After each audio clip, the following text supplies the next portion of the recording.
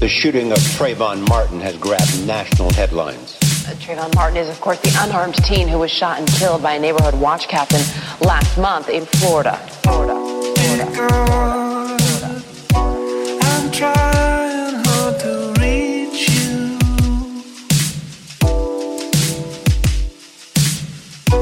Dear God, I see your face and all I do.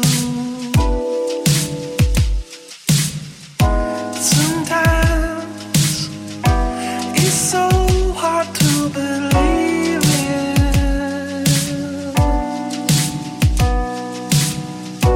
but God, I know you have your reasons.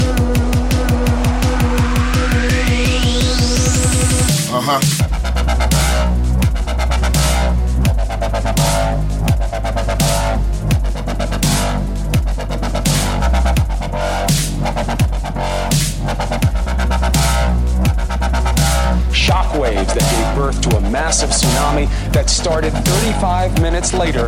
Saigai, the Japanese word for disaster. Picket lines and picket signs to punish me with brutality. Talk to me so you can see what's going on. What's going on?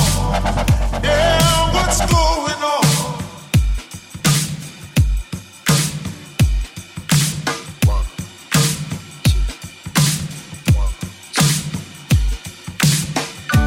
This time, gunfire aimed at elementary school children. There are 27 victims, 20 children, 7 adults.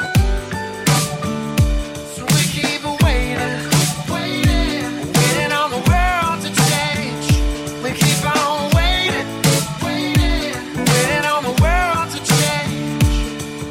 It's hard to be consistent when we're standing at a distance. So we keep waiting, waiting on the world to change.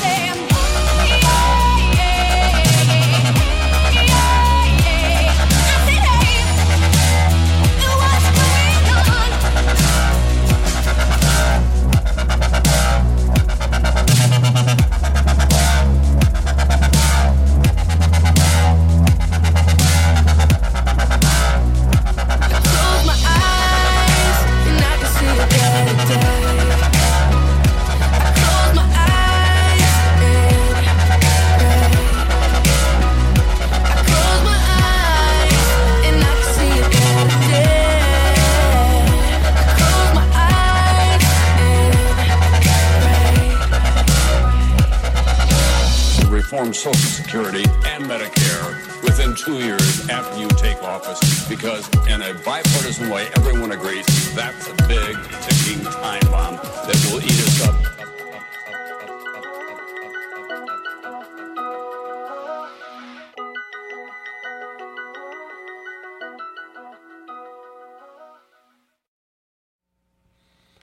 Well, we thought we'd start off the new year with some really good news. The question is so pertinent. What's going on? I think a lot of people are asking that question. What's going on in our world?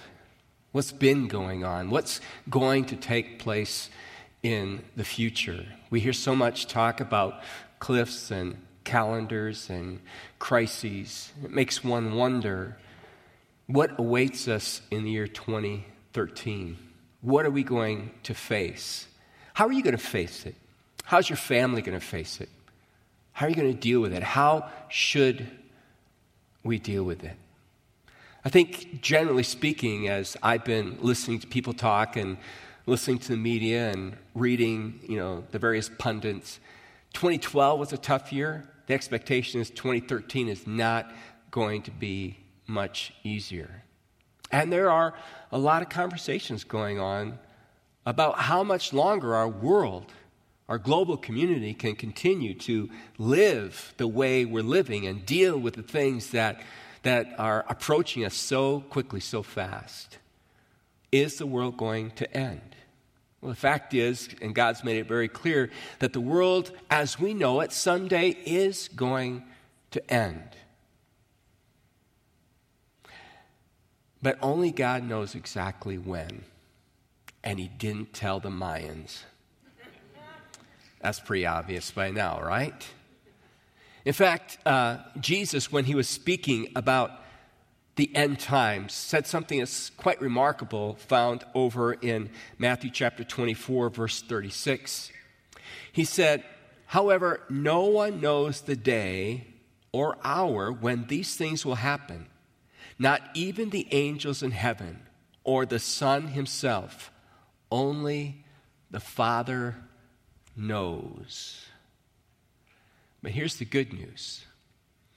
The Father has given us plenty of evidence in his word to know that his plan is in motion. He has spoken through the prophets. He's spoken through the apostles.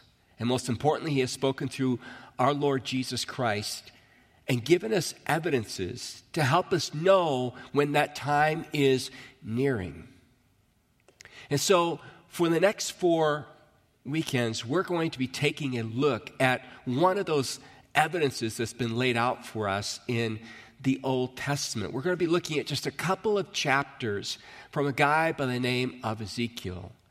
And as we look at those chapters together, we're going to actually see something that I think may be on the verge of being unveiled in our own time as well. Now, before we go there, let me just say this, that when it comes to prophecy, we don't know everything, and sometimes we have to learn to agree to disagree. You're a smart congregation. Both campuses here, 95th, you guys are all very smart. And some of you have devoted a lot of your time to studying prophecy. And I'm probably going to say some things that may be a little different than what you've heard. And we're just going to both agree to disagree on certain things. Perhaps you'll come to realize that I am right and you are wrong. But no, seriously, I think there's some things we're just not going to know for sure until they happen. And that's why I think it's so important, on the one hand, to have the Bible in our hands, and on the other, really be on top of what's taking place in our world.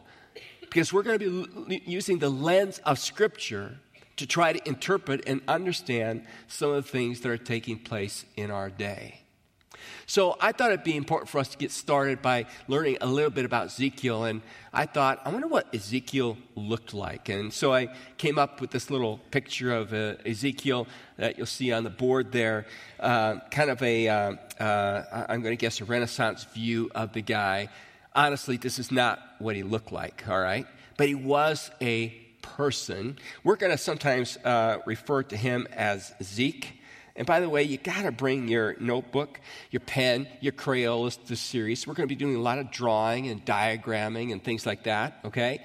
And I'm going to try to use technology, okay? And I know at 95th, sometimes you guys are going to see the board instead of seeing me, but you'll hear my voice, and honestly, you don't need to see me anyway, all right? At least that's what I've been told. Anyway, moving back into the passage, he was called when he was about 30 years of age. All right? So young man, like his contemporary Daniel as well. He ministered during the time, this is when he started his ministry, in 597 BC.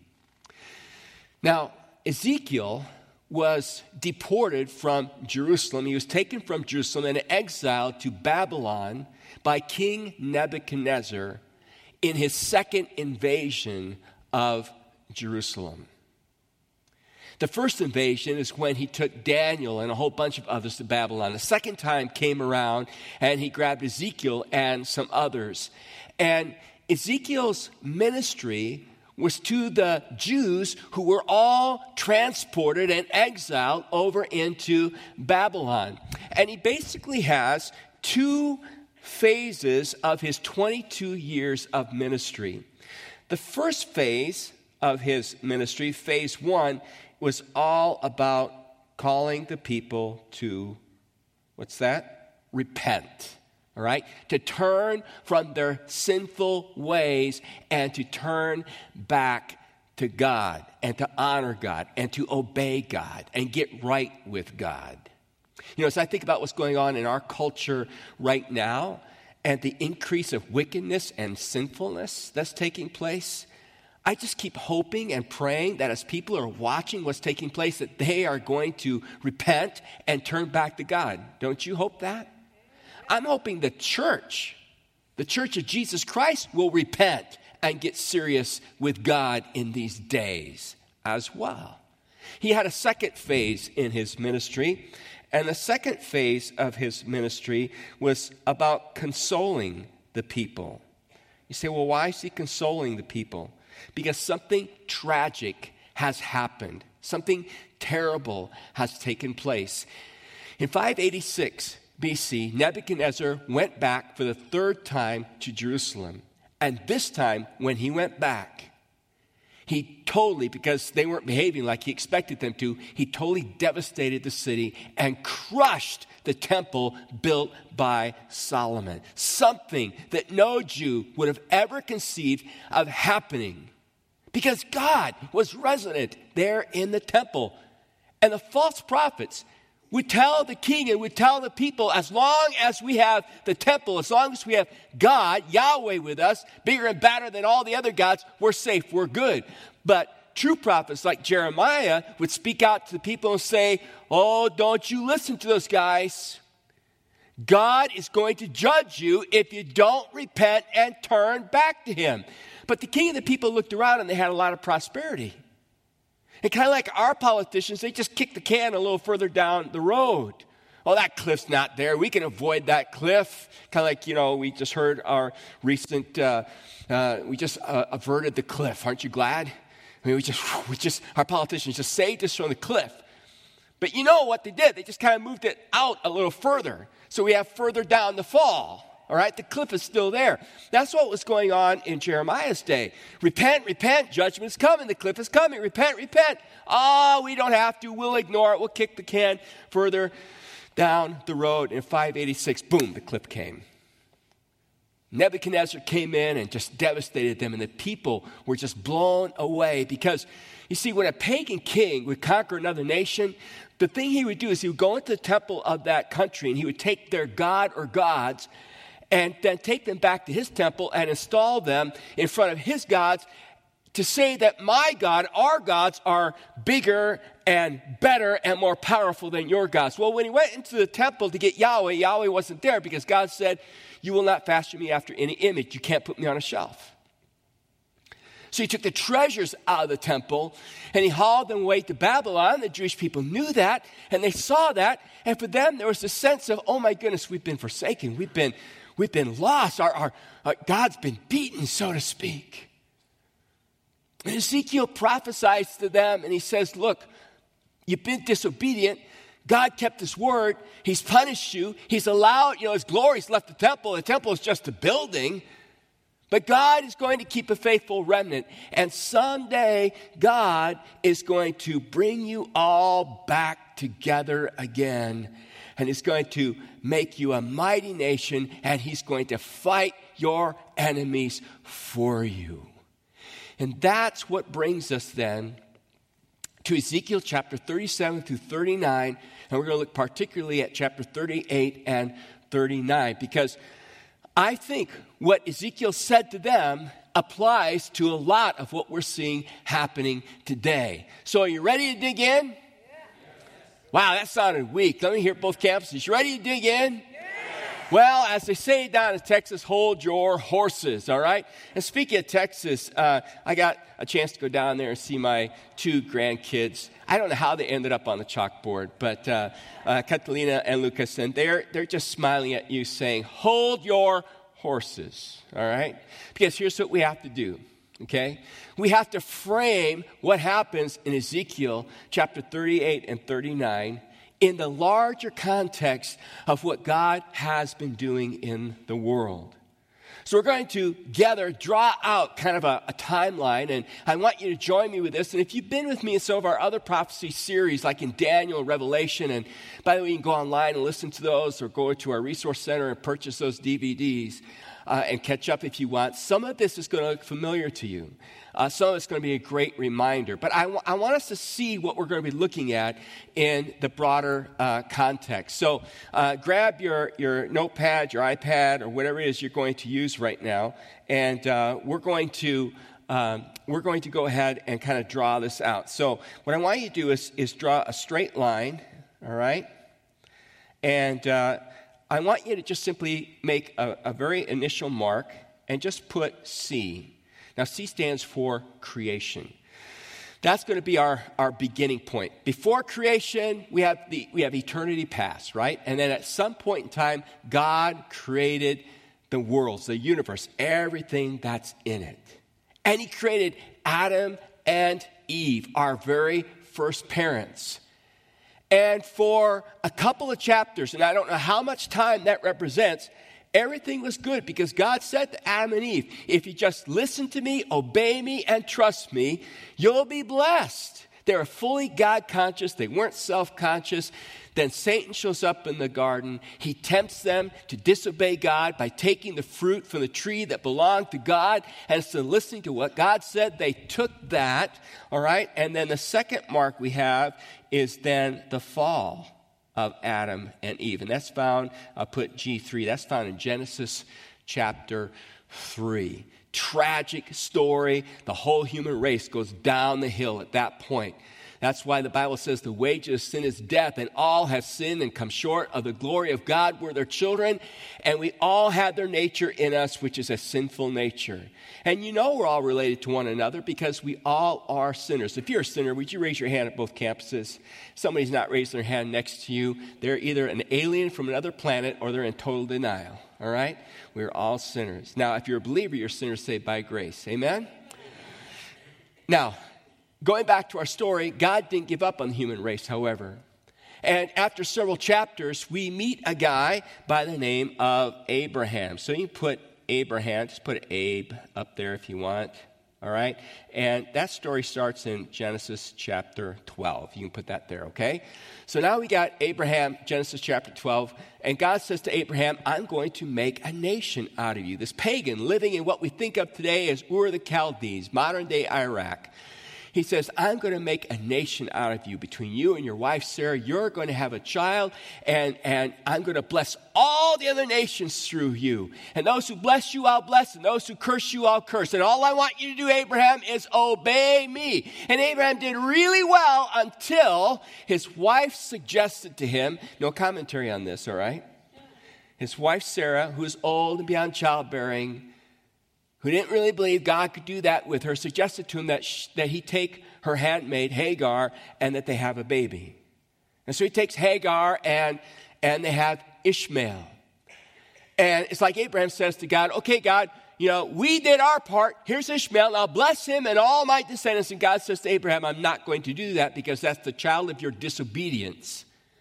I said I would only bless the child of your obedience and faith and trust in me. And if you want to know why there's so much trouble in the Middle East, why there's so much pain in the Middle East, just go right back to that story. Sounds simplistic, but that's the root of it all.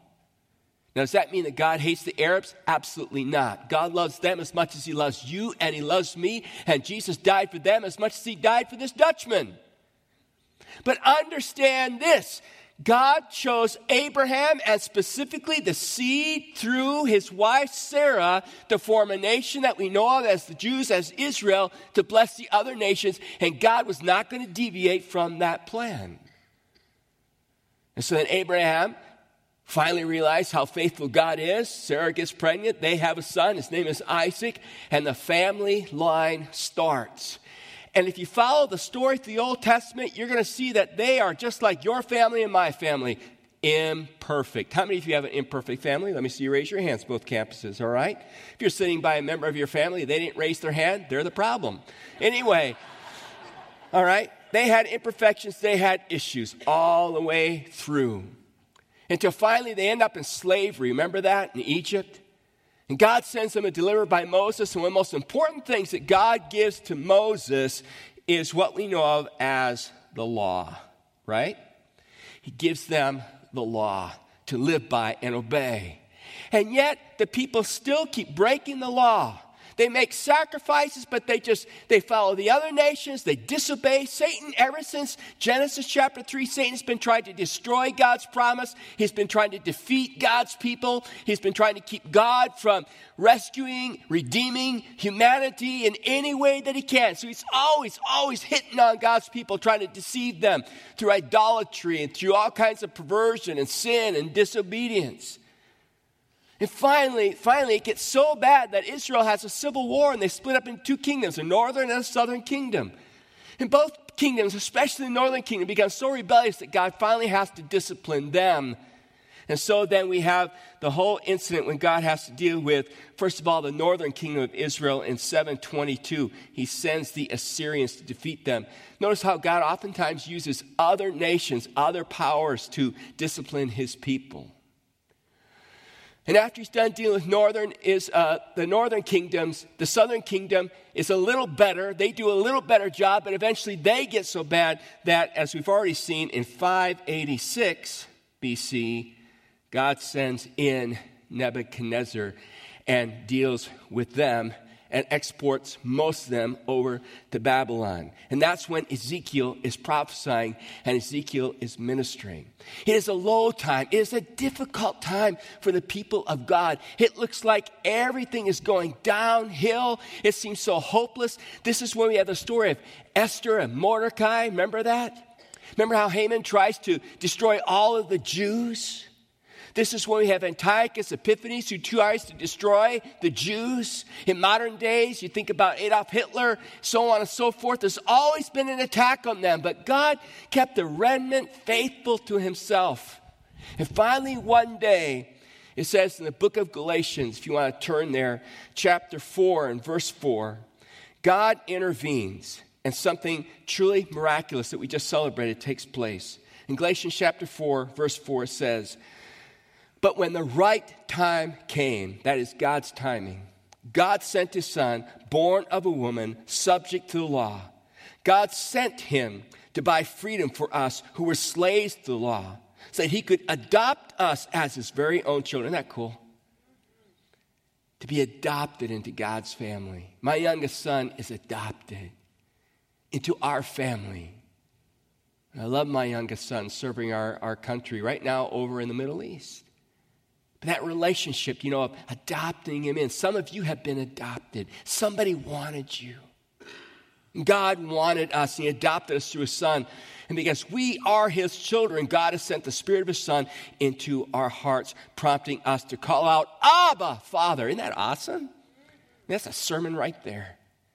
That you and I can call God Daddy. That's what that Hebrew is, a very affectionate term. You'll hear it in modern day Hebrew. You'll hear kids call their daddy Abba. And God says, "I invite you through my son to call me Abba." All you have to do is put your faith and trust in him. So we go back here, and what happens is God sends Jesus, right? And he's born, he lives, he dies, he's resurrected, and he ascends back to the Father. And he says, anybody who puts their faith in me can call me, can call my Father their Father. And will follow me. And born out of this whole experience is the church. The book of Acts. And God calls his church, not the building, us, the believers, the followers, to tell everybody about this great story that we just looked at here. This beautiful story of what God has done for humanity. Go tell this amazing story. Now, here's the question. Does the church replace Israel? Some theologians and some teachers say yes. I totally disagree. God hasn't forgotten about Israel. God hasn't displaced Israel. God made a promise to Israel. God has kept the remnant. God is going to do something with them. And according to Ezekiel chapter 37, the Valley of the Dry Bones, you probably know the song. How many of you have heard that song? Them bones, them bones. Should we sing that? I don't think so, all right? But it's a picture, read it later on, it's a picture of God, in essence, calling all the people back to himself again, reforming them, forging them into a nation. And something significant happened in 1948. What happened in 1948? Israel became a what? A nation once again. That's a really bad David star, but it's there, all right? Israel becomes a nation.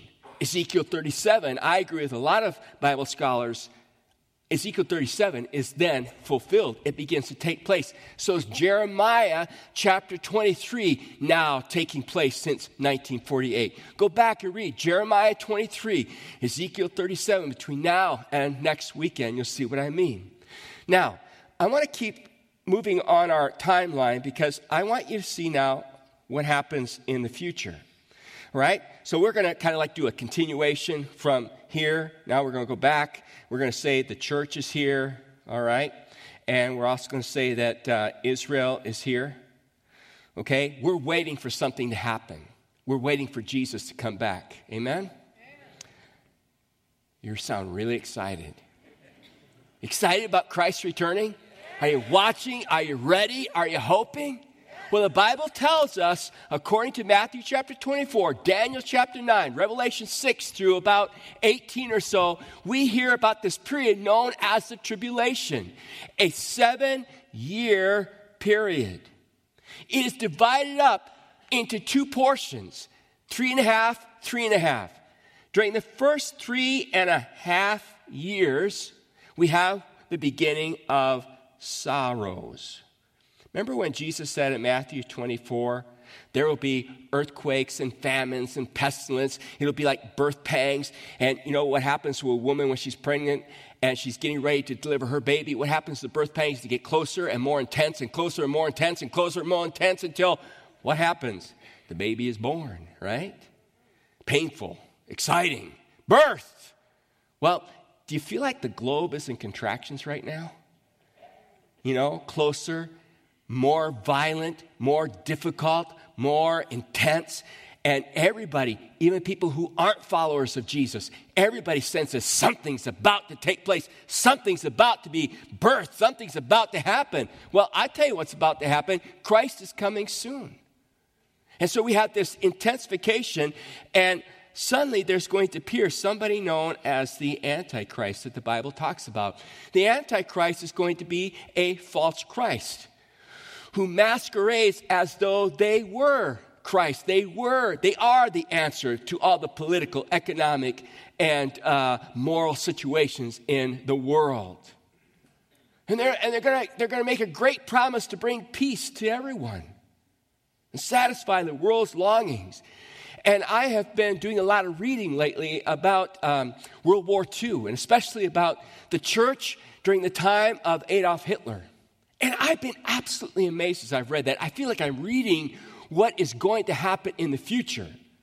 Although Hitler is a joke compared to what the Antichrist will be. Hitler was so obviously a nut. He was so obviously insane. Yet look at the people raising their hands and following him.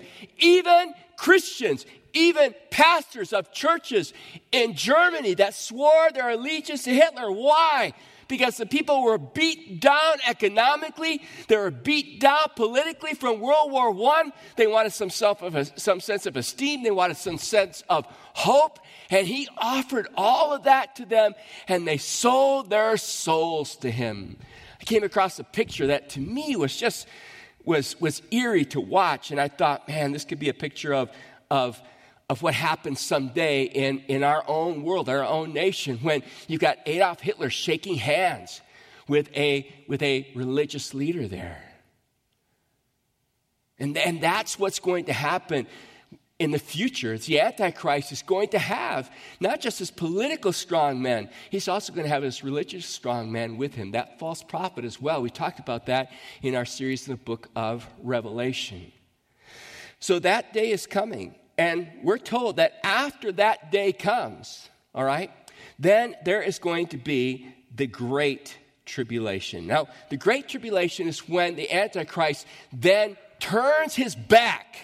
Hitler turned his back. He made promises and broke those promises. The Antichrist will turn his back, break promises. I believe he'll begin to persecute Christians, and I believe he's going to persecute Israel, my understanding of the Scripture.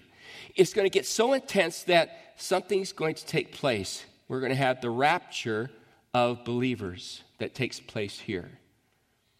I believe the rapture happens after the Antichrist. Some people put the rapture here at the very beginning. I hope they're right, okay? But as I read Scripture, I don't see it. You say, where do you get that from? Go listen to Daniel. Go listen to the Revelation series, all right? So the rapture takes place. We're with the Lord.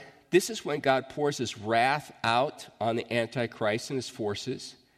And then we have the second coming of Christ. Our Lord returns. For the second coming. Okay? Now, Israel is kept during this time, protected by God, a faithful remnant here on earth. Again, you can go back to the series to check it out. And then we have the future ongoing. Now, big picture, don't expect you to grasp all of that, but I need you to see kind of the big picture to answer the question, well then, where does the prophecy we're looking at, Ezekiel 38 and 39, take place? I believe, with other scholars as well, that it's going to take place sometime between now, today, all right? We'll call this now, all right? And before the coming of the rapture, before the Lord takes us out of this world. So I believe that what we're looking at right now, in the next couple of weekends, we might be seeing the beginning of its fulfillment, because what we're going to look at is all about how God gathers Israel together and how the nations of the world are going to surround her and come at her to destroy her. And when it looks like there's absolutely no hope for her, God is going to divinely intervene and defeat those nations. And I believe there will be a huge spiritual movement on earth. People are going to recognize it was God's supernatural intervention, and there'll be many who turn to Christ. And believe it or not, it will also set up the ministry and the reign of the Antichrist. Now, where will you be in that? Where will the church be in that? Where will America be in that? You want to know the answer? Yeah. I mean, we can go to a different series. We can talk about worry for the next 3 weeks. You guys want to know the answer? Then you got to come back next weekend.